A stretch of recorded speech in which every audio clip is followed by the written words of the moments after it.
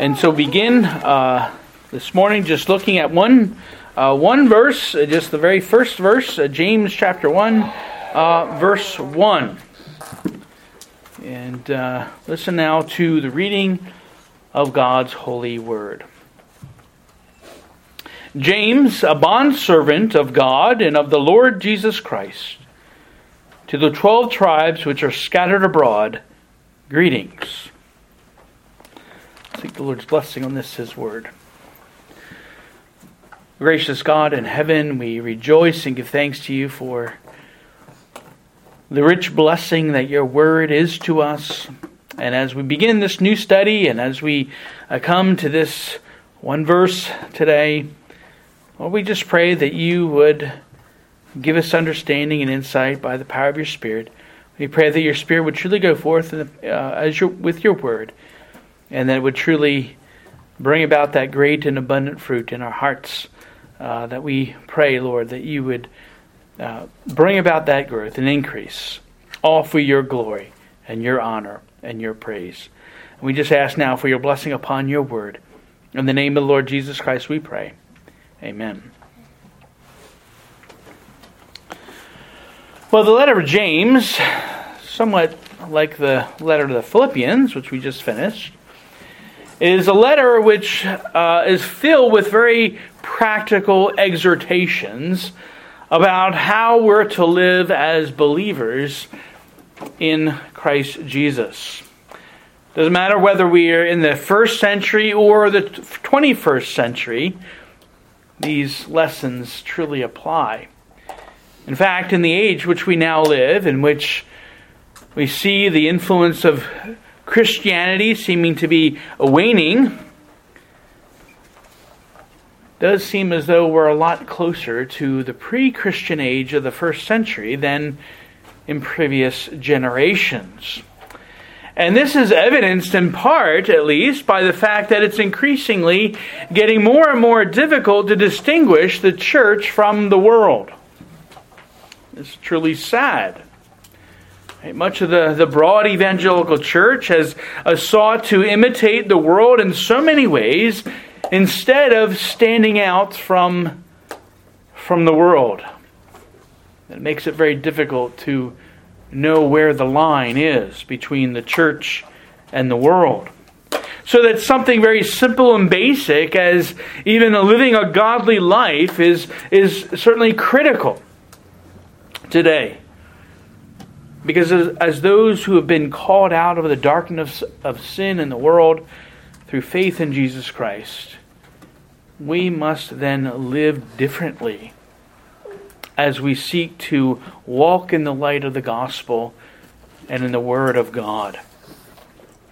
And of course, James is a great little book to challenge us in this very thing. To challenge us to not only boldly profess our faith in Christ, but to actually live it out, so that we would stand as witnesses to the glory and the power of the gospel. And so this morning we begin our study of the book of James with just an introduction to this book. And in doing so, we're going to look to answer 3 questions. Who is James? To whom is he writing? And why is he writing to them and ultimately to us through the Spirit? And so the first question is, who is James? Now, if you read through the New Testament, you'll quickly see that there are several Jameses mentioned in the New Testament. And so which one of them is responsible for writing this letter? Well, first we have James, the brother of John, who was one of the sons of Zebedee. He was one of the 12. And was also one of the 3 closest companions of Jesus during his earthly ministry, along with Peter and John. Right? We often see Peter, James, and John going off with Jesus by themselves, and those 3 were privileged to, for example, to accompany Jesus when he raised up the daughter of Jairus. And then later, when he went and was transfigured on the mountain, it was those 3 who were there to witness that glorious sight. And then, of course, it was those three that Jesus took with him when he went a little bit further into the Garden of Gethsemane to pray on that night that he was to be betrayed, and then on the eve of his death. And so that's one of the Jameses. Well, that particular James was actually, though, the first of the 12, at least that we have record of, the first to be martyred. And we find this in Acts 12, verse 2. We read that King Herod killed James, the brother of John, with the sword. And so here's this James, very prominent throughout the Gospels, and yet in Acts 12, he is the first of the 12 to be put to death. This was in 44 AD when that took place, because Herod died shortly thereafter. And so it's not likely, though, then, that this is the James who wrote this particular letter. Well, then we have James, the son of Alphaeus, who was also one of the 12. Now, he's mentioned in each of the lists of the disciples in the Gospels, and also the list of the disciples given in Acts chapter 1. But then this particular James, son of Alphaeus, just seems to disappear from the pages of history. We don't really know what happened to him, and so it's doubtful that he was the one who wrote this letter. Well, that leaves us then with James, the brother of Jesus, or we might say the half-brother of Jesus, since he was the actual biological son of Mary and Joseph. Remember, after the miraculous conception and the birth of the Lord Jesus, Mary and Joseph had at least 4 sons and several daughters. Now, we're not told the names of Jesus' sisters, but in Matthew 13, we have the names of his brothers. They're James, Joseph, Simon, and Judas, or Jude. Well, given how James is here listed in each of these lists, he's the first one that's listed. It very likely indicates that he was the oldest brother in the family after Jesus.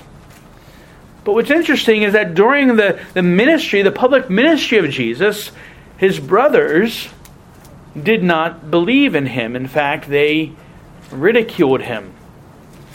It wasn't until after his resurrection from the dead that his brothers would believe that their own brother Jesus was the Messiah.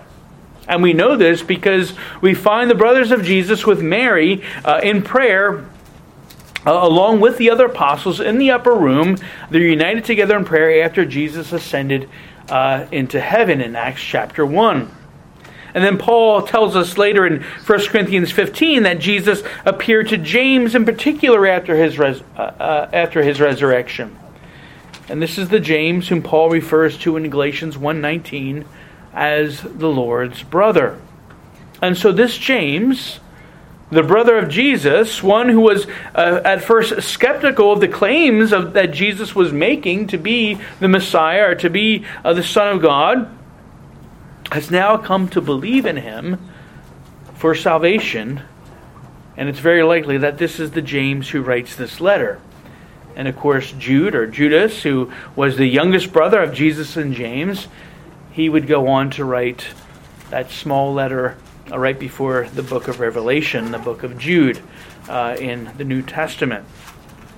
But it wasn't because James was the brother of Jesus that qualified him to write this authoritative letter in the early church. No, this James, once he did believe in Jesus as the Lord and Christ, he quickly became a leader in the church in Jerusalem.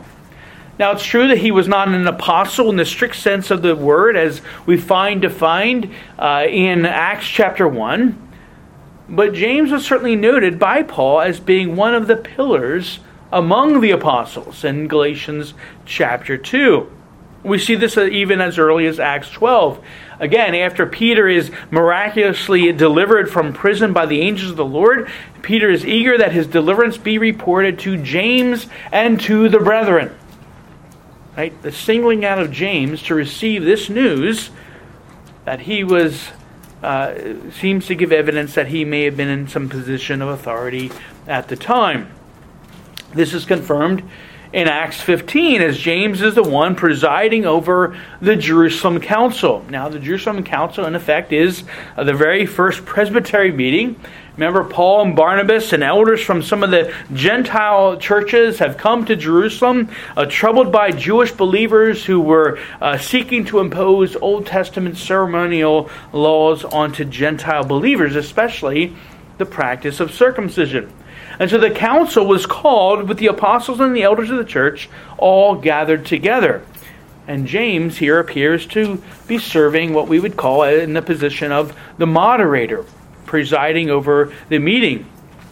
And in Acts 15, we see Peter and Paul and Barnabas all are given opportunity to speak on the matter.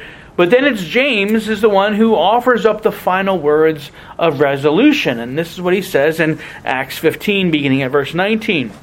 Therefore I judge that we should not trouble those from among the Gentiles who are turning to God, but that we write to them to abstain from things polluted by idols, from sexual immorality, from things strangled, and from blood. For Moses has had throughout many generations those who preach him in every city, being read in the synagogues every Sabbath.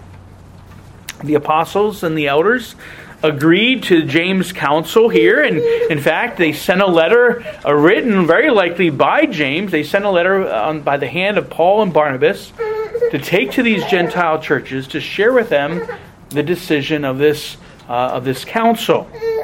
Now it's interesting, James' concern in this decision of the council is that though the ceremonial laws of the Old Testament are not to be imposed upon the Gentile believers, part of what he's doing here is that the Gentile believers, he's calling them to be sensitive to their Jewish brethren who continue some of these cultural observances.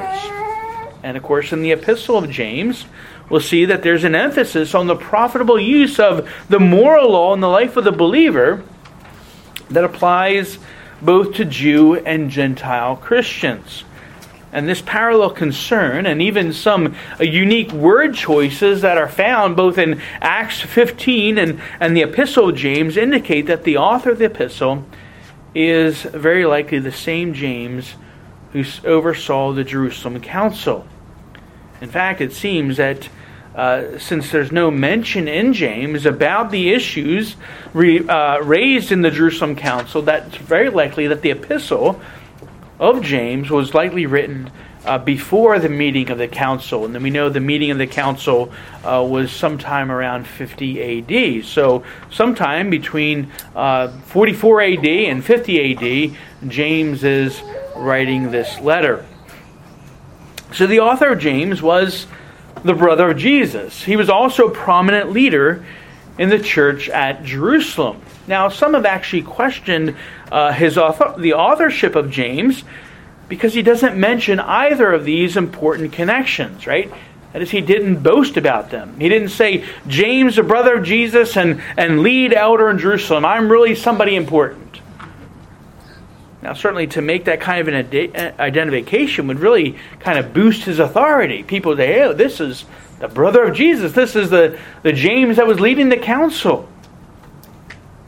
But James, who would become known in the early church as James the Just, he's not out to prove his authority. He isn't that kind of person at all. In fact, he'll later go on to charge in his letter in chapter 2, verse 1, he says, My brethren, do not hold the faith of our Lord Jesus Christ, the Lord of glory, with partiality. And so James' warning here is a warning against showing favoritism or partiality because of who a person is, or who they are, and who the position or what the position is that they might have. Now, he certainly doesn't expect to be treated differently because of his relationship to Jesus and because of his position of authority in the church. No, James, throughout his letter, and even here in the greeting, expresses great humility. He humbly identifies himself as James, a bondservant of God and of the Lord Jesus Christ. Now, this greeting says much about James' character and the understanding of his faith.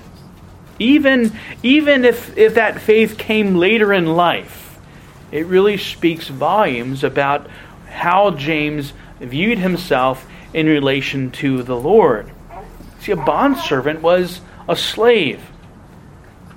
And that James is now no longer living for himself, but he's a servant not only of God, but also of his brother, the Lord Jesus. Now, those who have older brothers might sometimes feel like they're enslaved by their older siblings. But here, James willingly humbles himself because he knows that Jesus isn't just his brother, but is in fact the very Son of God, his Lord and Messiah. And so when James charges in chapter 4, verse 10, humble yourselves in the sight of the Lord, well, he's not calling his readers or us to do something that he himself hasn't done. Now, we may wonder if James ever struggled with regret, right? Did he wonder at some time, well, I wish if only I would have acknowledged Jesus as my Lord and Christ earlier in life. Imagine if I would have done that when he was still alive and I could have asked him a lot of questions and just it would have been very different. Now, truly, if James is like us, well, it's quite possible that he had those kinds of thoughts and regrets. But he doesn't let on to that here, and he certainly doesn't dwell on what's in the past. Because for the present, and now on into the future, James has committed himself to be a servant of God and of Jesus Christ. And so this epistle that he writes, then it becomes a call for others, even for us, to live the same committed life of service to the glory of God. But we also discover here, again, a deeper understanding that James has come to have about his faith and about who his brother was.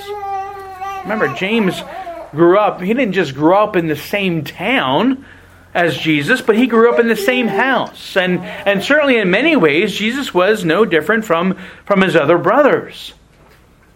But when Jesus began his public ministry, James and his other brothers mocked him in unbelief.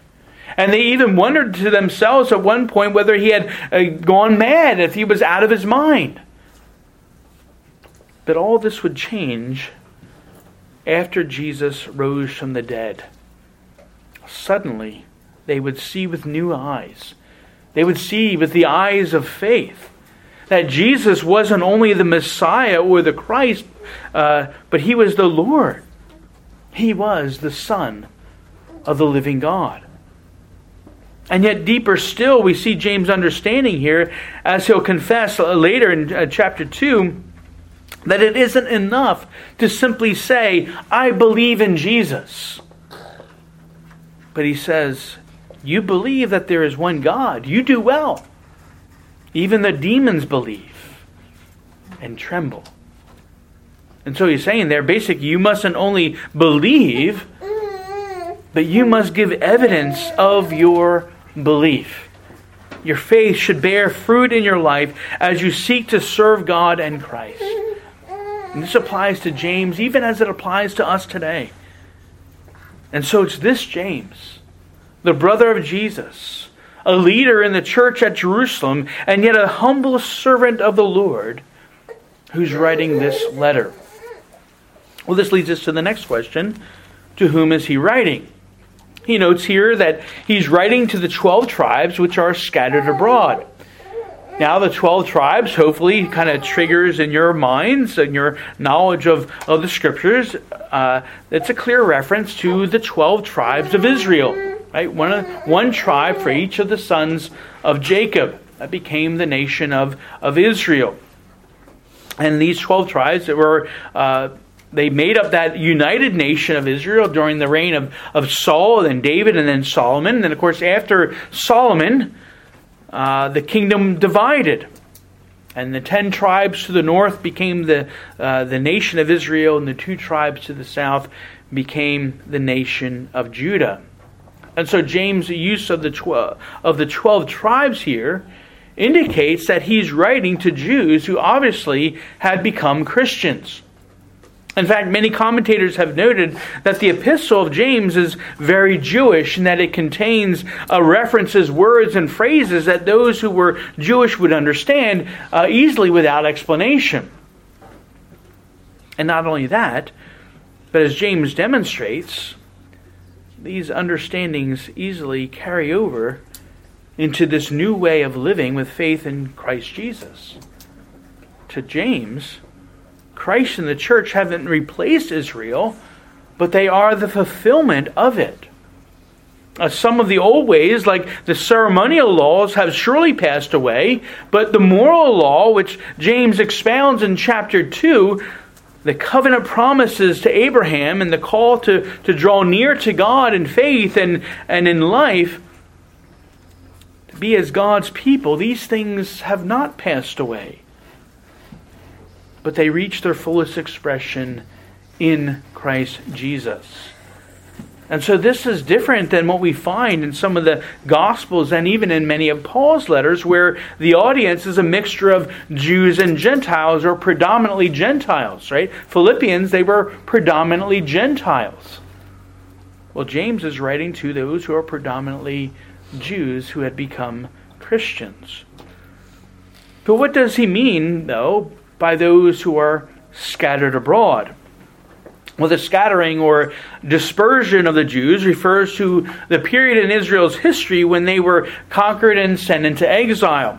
The first dispersion happened to the 10 northern tribes of Israel in 722 BC when they were conquered by the Assyrians, and then they were driven to various lands. It was very common during that time for conquering nations to come in to remove those whom they had conquered from the land that was their homeland, and then divide them up and then send them to different lands as a way to kind of break their identity as a people and to keep them from uniting together and rising up in rebellion. It was a very effective strategy.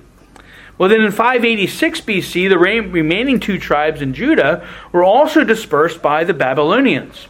But as you remember, 70 years later, after when King Cyrus of Persia gave his decree that the Jews could then return to their homeland, well, many who had been living in these faraway places for now several decades, many of those chose to stay in those faraway lands because they had already established a way of life. Not everyone returned back to Jerusalem and to Judah. But those who stayed in distant lands, or those who did stay, came to be known as the diaspora, or the Jews of the dispersion. And in some of these areas, like Alexandria, which was in northern Africa, there was actually quite a large settlement of Jews. But though this explains how the 12 tribes of the Jews got dispersed, how is it that James here is writing to Christians in those places? It's likely at this time that the great missionary, the Apostle Paul, had actually just begun his first missionary journey, and some of these remote areas wouldn't have yet been touched by his ministry. So if not through Paul, then who? Well, there are likely 2 key ways. The first we discover in Acts chapter 2, on the day of Pentecost. Remember, Pentecost was one of the 3 great feast days in which all Jewish men were required to go to Jerusalem to celebrate the feast. And so there would have been many Jews from all these faraway places.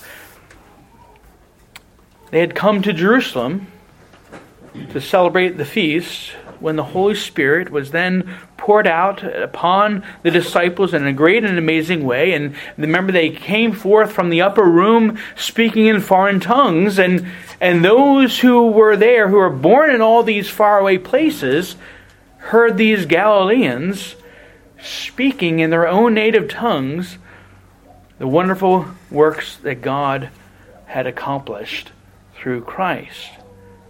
And if you would note in Acts chapter 2, the places Luke says that were representative of people that were there that day.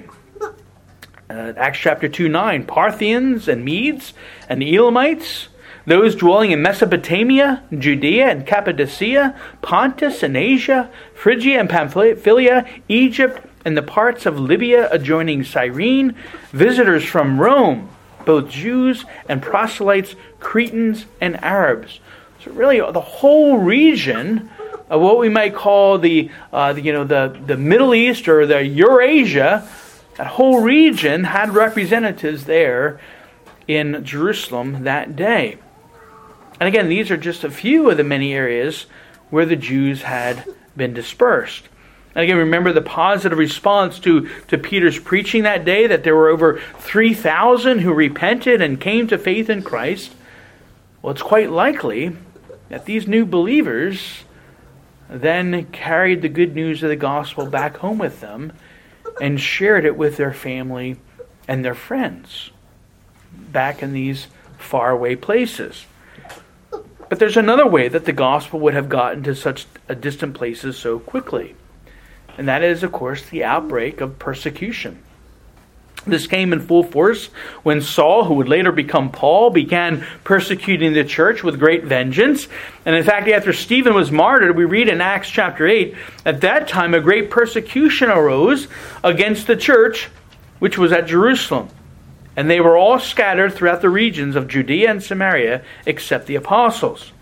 And then later in Acts chapter 11, we read this. They go even further. Now those who were scattered after the persecution that arose over Stephen traveled as far as Phoenicia, Cyprus, and Antioch, preaching the word to no one but the Jews only. But some of them were men from Cyprus and Cyrene, who, when they had come to Antioch, spoke to the Hellenists, preaching the Lord Jesus. And so you had these Jews who had been in Jerusalem. Persecution breaks out. They go from Jerusalem to other parts of Judea and Samaria, and then the persecution increases in those places, and they go even further.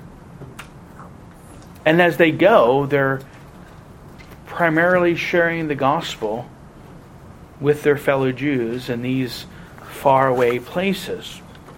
And so persecution pushes these Jewish believers out of Jerusalem. And so it would only be natural then, again, to seek refuge in other ethnic Jewish communities throughout the Mediterranean region. And again, taking with them the life-changing message of the gospel.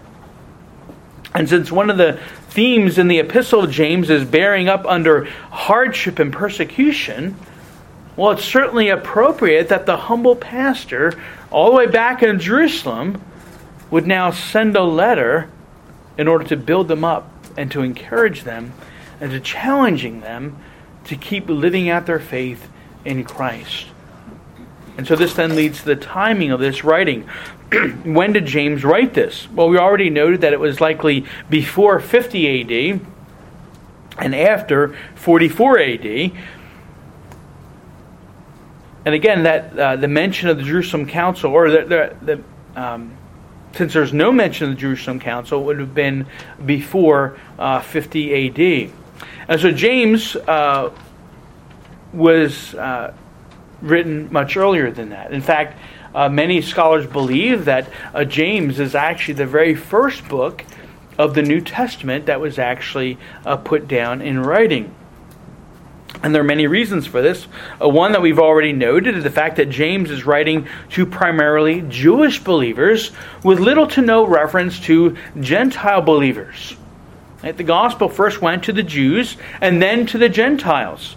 And this reflects the progression even of those who were persecuted. We also see that when James speaks of the believers' assembly in chapter 2, he uses the Greek word for synagogue. Though he does use the term church in chapter 5, it seems as though his understanding was that the believers were still meeting in the synagogues. Another indication that this was written rather early is that James has little emphasis on doctrine.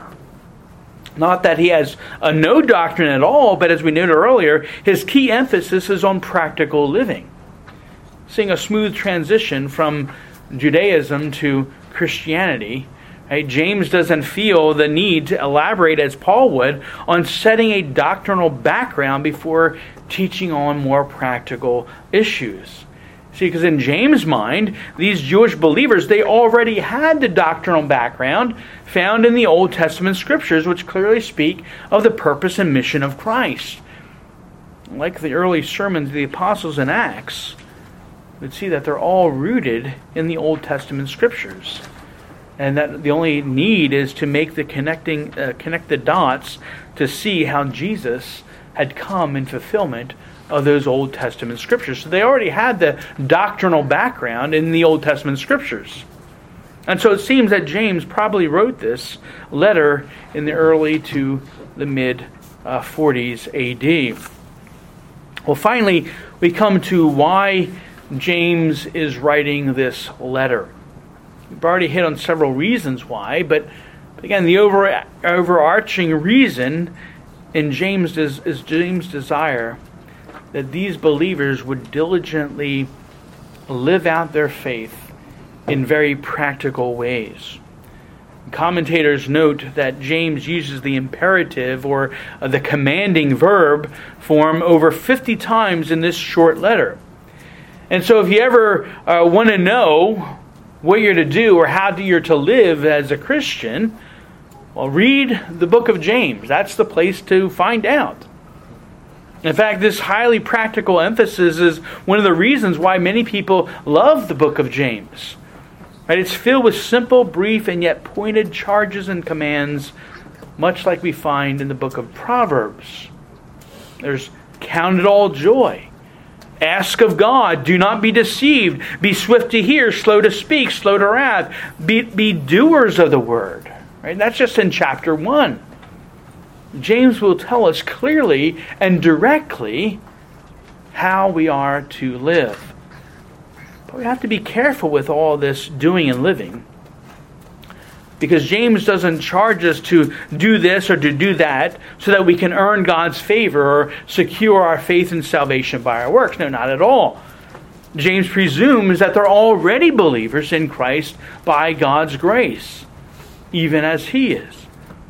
But he desperately wants them, and he wants us, to show others the faith that we have by our works and by living out our lives in a way that truly glorifies God. And so practical living is the overall theme of James' epistle. But what are some of the areas that we can expect to be challenged then to live out in faith to the glory of God as we study this letter of James? We've already mentioned humility. Humility toward God and humility toward one another. And of course that was one of the key themes in the book of Philippians as well. Those who humble themselves before the Lord will exalt.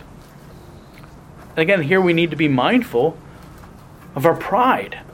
It's pride which often leads us to sin. And in connection to this is the warning against showing favoritism or giving preferential treatment to the rich over the poor, to the strong over the helpless, to the haves over the have-nots. And so James will address issues of economic inequality and, yes, even social justice. Right? Two issues which we hear quite a bit about in our own day. But how are these pursued in a God-glorifying way? We'll find out in the book of James. We noted already that James will challenge us over the role of the moral law in the life of the believer, defining for us the nature and source of sin and what causes us to stumble. We'll learn about how to deal with temptation and anger and how to put off all kinds of filthiness and wickedness. And then in chapter 3, we'll be challenged to tame our tongues, which can so easily tear down and destroy. And this even right after we've used it to speak blessing. We'll be challenged to seek wisdom, which comes not from the world, but from God through His Word and through the work of His Spirit in us. We'll be challenged to pray the profitable prayers of righteousness that accomplish much for the glory of God. And finally, James will challenge us to not just be those who come here week after week as simple hearers of God's Word, but that we might be doers of His Word, showing our faith to others by our works, ministering to the poor and the needy in the name of Christ, shunning evil and pursuing righteousness, and especially persisting in all these things, even while enduring many trials and suffering and even persecution for our faith. Now, as you hear all this, it can all of a sudden seem rather daunting. How can we possibly meet all these challenges and live a godly life to the glory of God? Well, beloved of God, that's where the underlying doctrine and theology of James really comes shining through. Because as we read through all these very practical challenges, we easily get overwhelmed with the task that is set before us. We quickly realizing that how woefully we fall short and how totally unable in our own strength that we can't even make a fair go of it.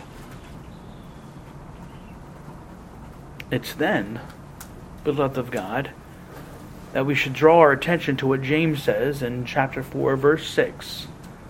But he that is God gives more grace.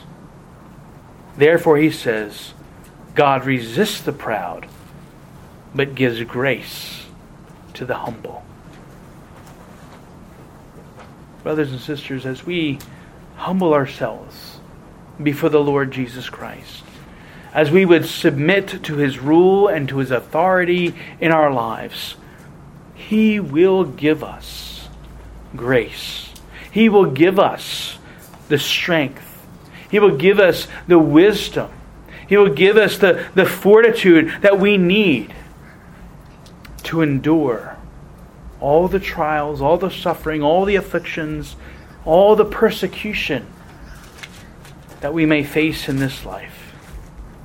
He will give us the grace so that we can endure and so that we can glorify Him with how we live our lives. Truly, may we be challenged in this study with the blessing of the Holy Spirit upon us to do this, to live for the glory of God, all for His glory and honor and praise. Let's pray. O gracious God in heaven, we rejoice and give thanks to You for Your word to us. And as we look forward, and hopefully our appetites are eager to dive into this letter of the book of James, and the richness that is here, the challenges that's set before us, but just to have this great reminder that we would not get so overwhelmed by how can we do all these things, but that we would truly rest in You alone, as we sang earlier in Psalm 62. That we would rest in Your grace, because You will give us the grace that we need as we humble ourselves before You. And we do pray, Lord, that as we go through this study over the next several months, Father, we pray that You would challenge us to truly live these lives, that there is a true distinction between how the world lives and how we live, and that many would see that in us and take note of it, and even ask us for the reason of the hope that is in us, and that we would be equipped at that time with Your Spirit to give them the words of truth, the gospel, that they too might be challenged to live for Your glory in all that they do. Father, we pray that You would help our congregation here to be such a faithful witness in this community, and that there would be many who would come to Christ through our witness. We ask, Father, that You would impress these truths upon our own hearts, drawing us all closer to Yourself. In the name of the Lord Jesus Christ we pray. Amen.